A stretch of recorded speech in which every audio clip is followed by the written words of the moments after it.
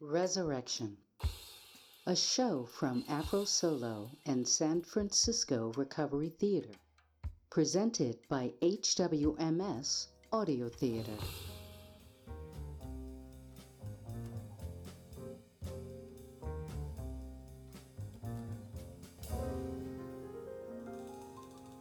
This story is called Resurrection.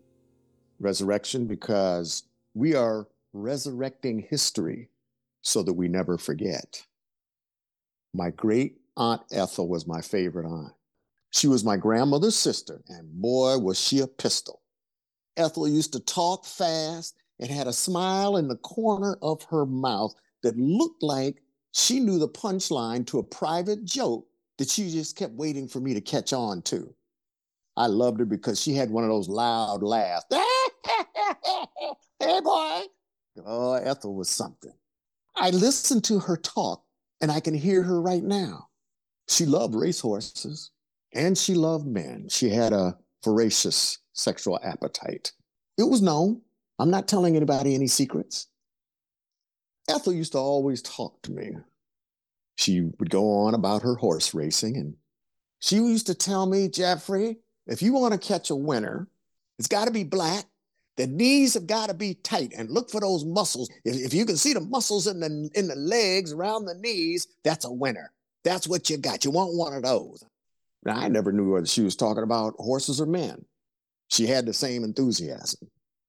And between her and my grandmother is how I found out about my great, great, great grandmother, Sylvie. Sylvie was an infant, had just finished suckling from her mother's breast when the slave owner came along and snatched her from her mother's arms and sold her to another plantation owner in another county, never to be seen again. It was said that she had several siblings, although we'll never know. Many years later, Sylvie was on this plantation, and the plantation owner lined up all of his property. His horses, his cows, his chickens, his pigs, his farm equipment, and of course, all of his slaves. He stood out in front of everyone, and he pulled out a little piece of paper, and he said, "This here paper is from the government. It's what they call an Emancipation Proclamation. It says here that y'all Negroes is free. I don't know what y'all gonna do, but you're free. They ain't already gave the money for y'all, so it's okay. If you want to stay, that's okay. We can work it out. But you're on free to go if you want to go." And a lady leaned down and whispered into Sylvie's ear and said, "Baby, you're 6 years old. Did you know that?" That's the only way she knew how old she was. I also have a great, great, great grand uncle, Injun Joe. They called him that because he had a penchant from running away from the plantation and living with the Indians. He hated that plantation, ran away every chance he got. Well, the story goes that Joe had ran away from the plantation. He was running through the swamplands of lower Alabama, and the slave catchers with the horses and the hounds were hot on his trail, chasing him through the mud. He'd feel him getting closer. He saw a log laying there, a hollow log, and he jumped and he hid in it. They were so close that Joe could feel the ground shake every time the horses would jump over this log. Well, he must have got away because it said that Joe would show up for dinner every now and then. And when he did, he brought his tomahawk, a symbol of his freedom. We don't know whatever became of him. I am also the great grandson of great grandmother Washington. Her first name was Laura Washington. Great grandmother Washington had 10 kids, one of which was my grandmother and her sister Ethel. Great grandmother Washington was so light that I thought for sure she was white. For years, I just assumed she was white. It was never a doubt until I got older and Ethel and my grandmother sat me down and explained to me that she was light because she was the product of one of the many plantation rapes. The story goes that the owner of the plantation was called away to war, and so he left his wife and his son in charge. The son was in his early 20s, and as we know, the nights were long and the winters were cold. And the young man was doing what young men do.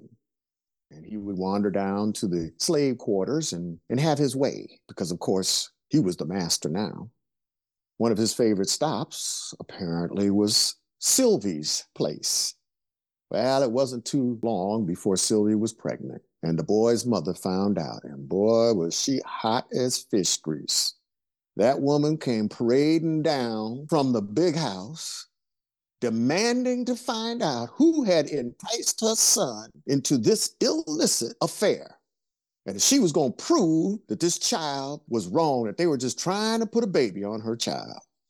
Well, that woman took one look at the baby, and her whole demeanor changed. She realized that that was her granddaughter. Well, she confronted Sylvie and told her, what we're going to do is we're going to take this baby, I'm going to take her and raise her in the big house as white, because she's so light, nobody will ever know. But you know, Sylvie had another thought on her mind.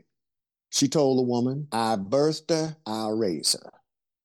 Now, had Sylvie acquiesced to this woman's demands, her life probably would have been considerably easier, as would have been the child's. But that wasn't how Sylvie was brought up, and that wasn't what her principles were about. And when Mother's Day comes around, that's what I think about. I'm also the grandson of Henry Greer. This is my grandfather on my father's side, out of Birmingham, Alabama. And he and my grandmother met and, of course, married. Henry Greer was a brakeman and worked on the railroad and was known to be a shrewd businessman and was also a member of the Masons way back then.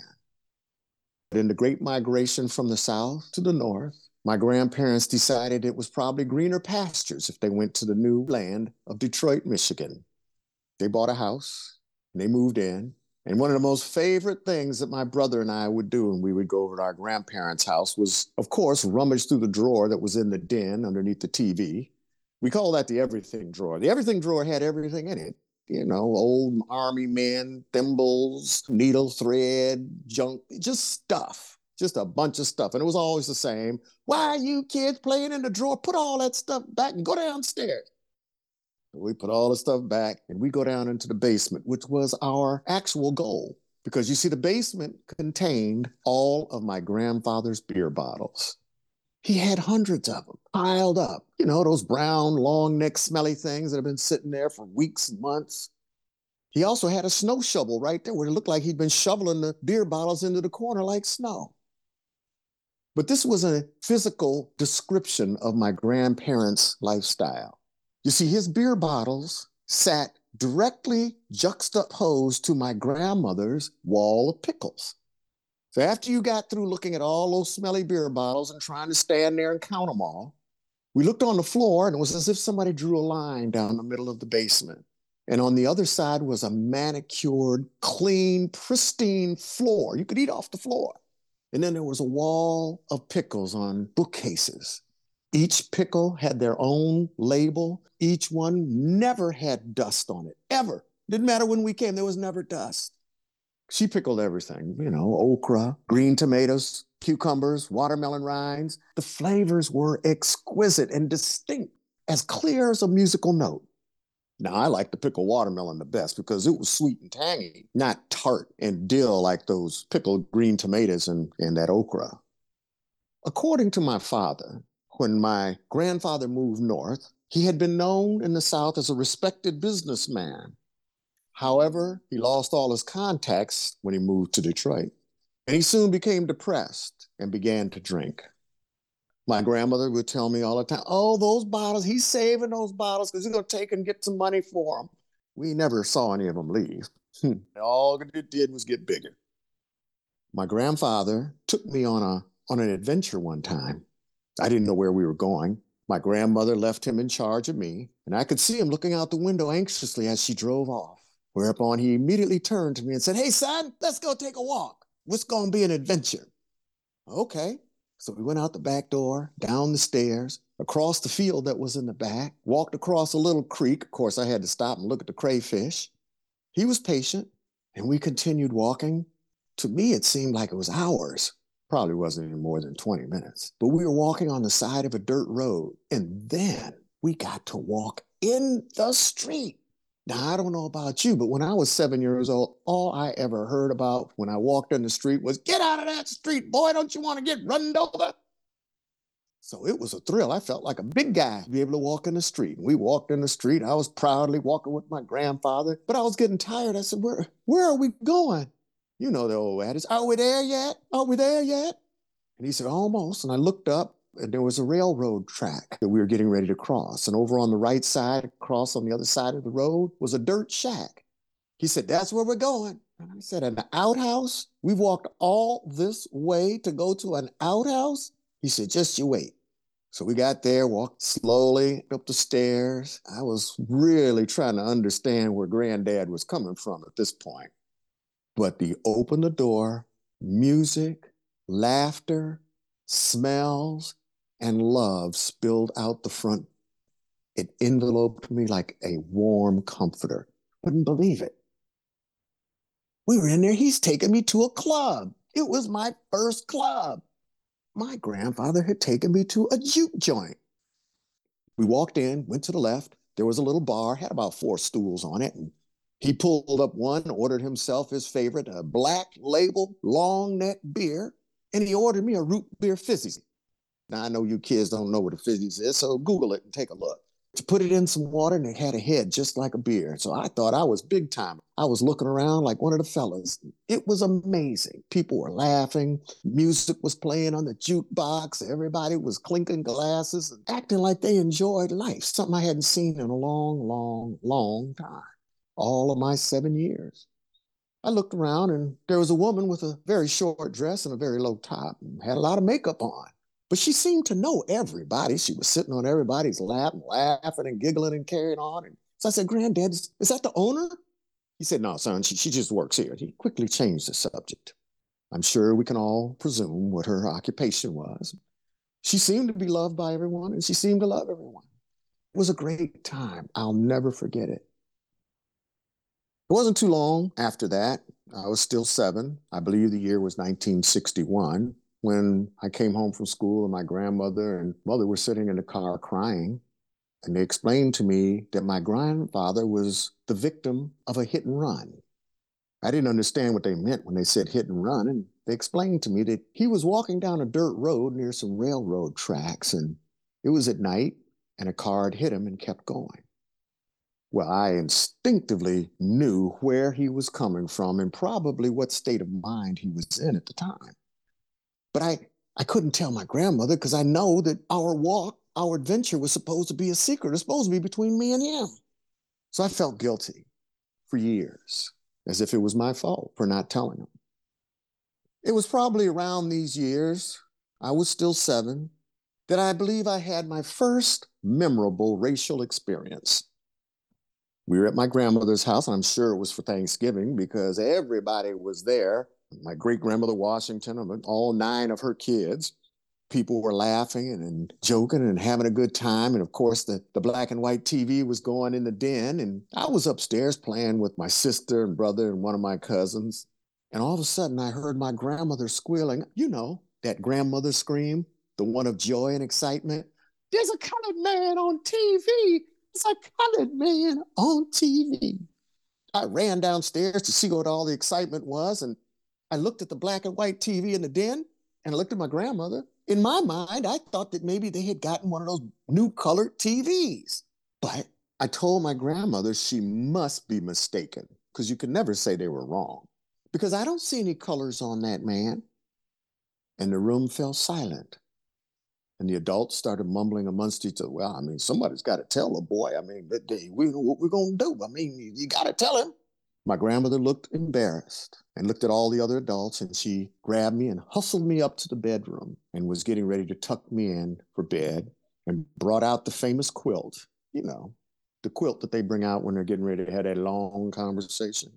And she slowly unfolded the quilt and explained to me that it was the complexion of the man that was on TV that was the purpose of all the commotion.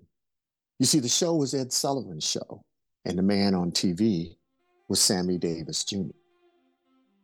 I am the son of Dr. William H. Greer, one of the nation's few Black psychiatrists in the 1960s and co-author of Black Rage. This is a documentary that delivered the Black experience to the general public from academic and psychiatric perspective. This book validated the experience of Black Americans and gave white America a chance to understand the frustration and anger of the 1960s civil rights Black Power movement. Of course, when I was young, I didn't realize how rare it was to see or be a Black psychiatrist in the African American community in the 1960s. In fact, it was rare by any standard. It's even rare today. Just try to find one. Just try to find a Black psychiatrist. The book later became required reading, not only in high school, but college as well. My father went on tours, went all over the country. It was an incredible experience, but I was so young, I didn't care. Yeah, that's nice, you got a book, but can we go to Disneyland? I am forever grateful for the historic, social, and academic breadcrumbs left for me that turned into torches to light the path of life he knew I must travel.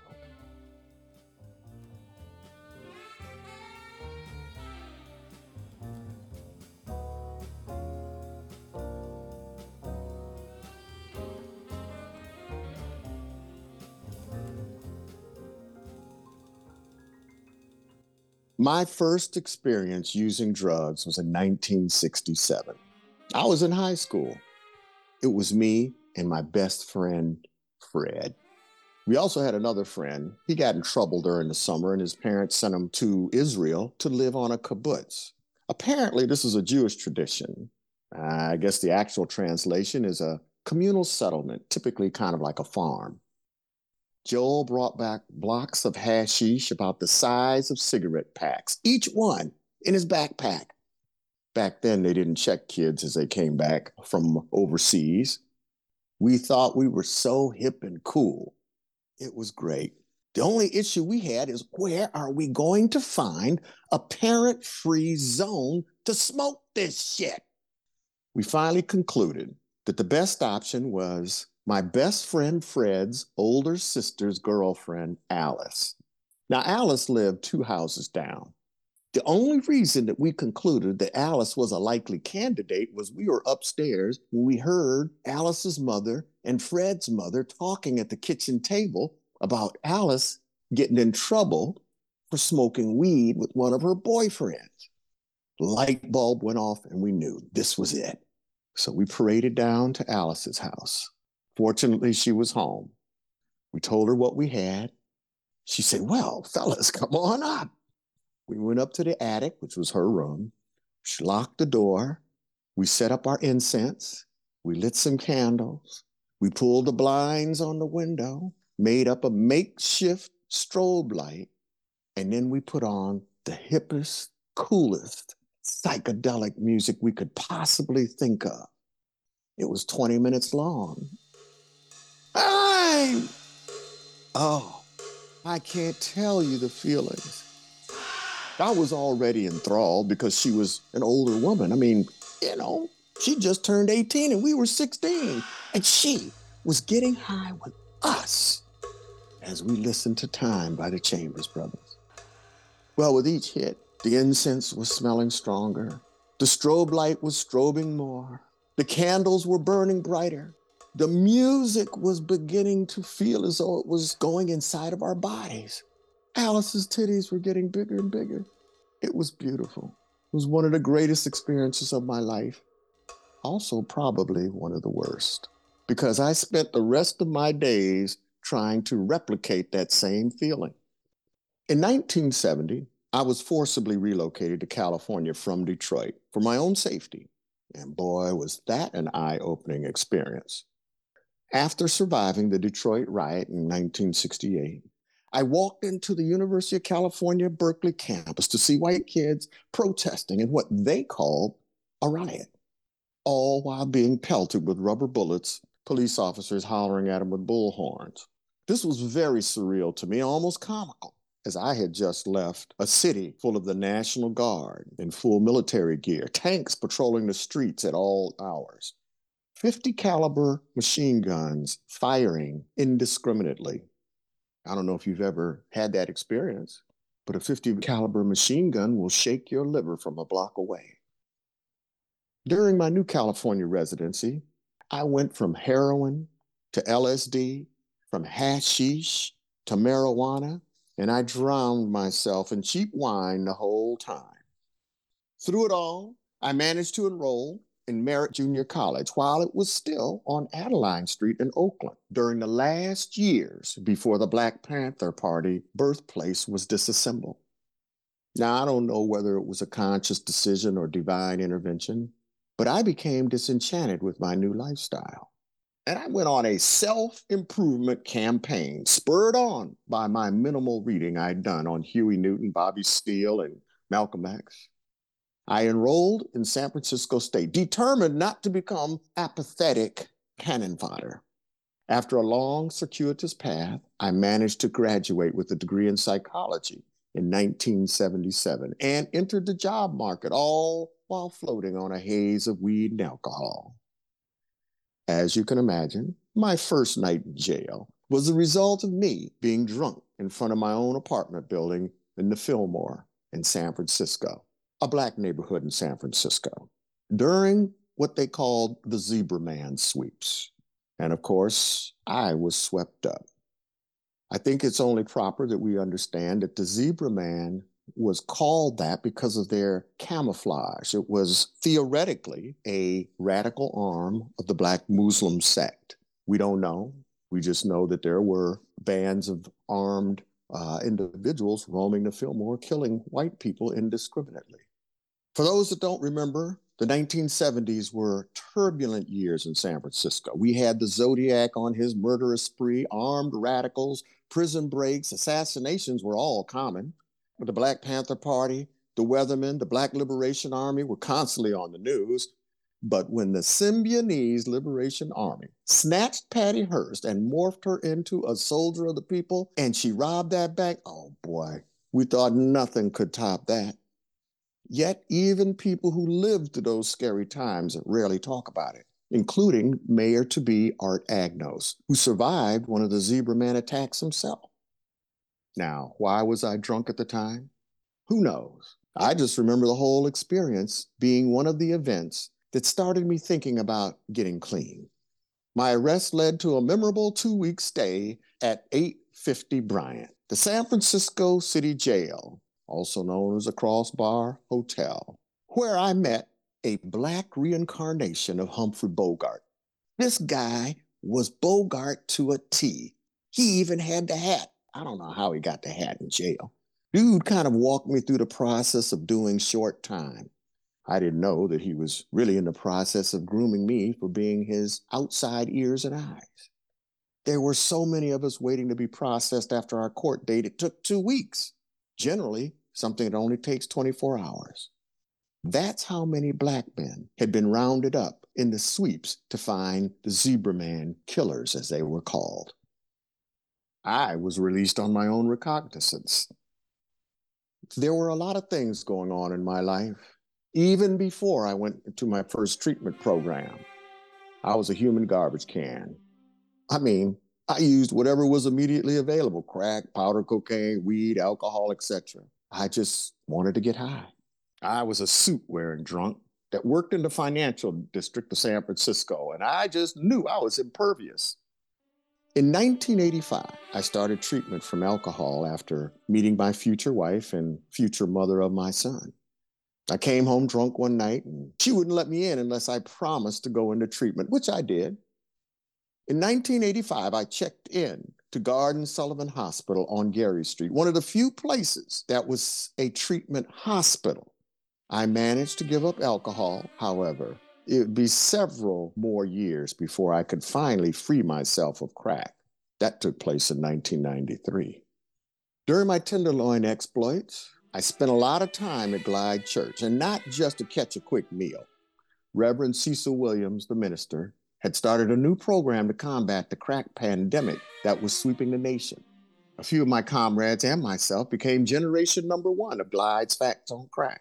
In collaboration with the Haight-Ashbury Free Clinic, Glide's Facts on Crack program became the first to address crack addiction specifically. I later founded and established San Francisco Recovery Theater in 2000, a program designed to address the recovery needs of artists, musicians, performing artists, and their families. The blessing of sobriety is a gift that each day I'm thankful for, and only someone that has been to hell and back would understand.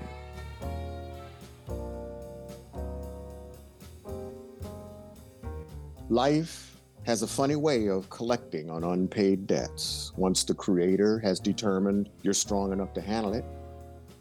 My wife passed in 2011, a victim of pimp cancer. My father passed in 2015, a victim of pimp cancer. And my mother passed in 2017, a victim of advanced dementia. I often think of my mother's path. In short, she was a miracle baby. She was born prematurely in the early 1920s and Black, which left her with little hope to survive. The doctor threw the newborn into the corner of the room in an effort to save the mother. Enter a Black superwoman in a nurse's uniform. Nurse Mitchell scooped up the newborn, made an incubator out of a shoebox, a light bulb, and blankets. Nursed this newborn until she was strong enough to eat and breathe on her own, all while keeping her a secret in the linen closet. This was a true resurrection because Mom was truly at death's door, and consequently, I was expendable. So oftentimes when I think of Mother's Day, as I mentioned earlier, these are the women I think of. This is the circumstance under which I came up under. And this is why resurrection is an appropriate title for this story. I'm blessed to be able to leave a trail of breadcrumbs myself that will turn into a guiding light for my son as he finds his footing in the world as we know it today.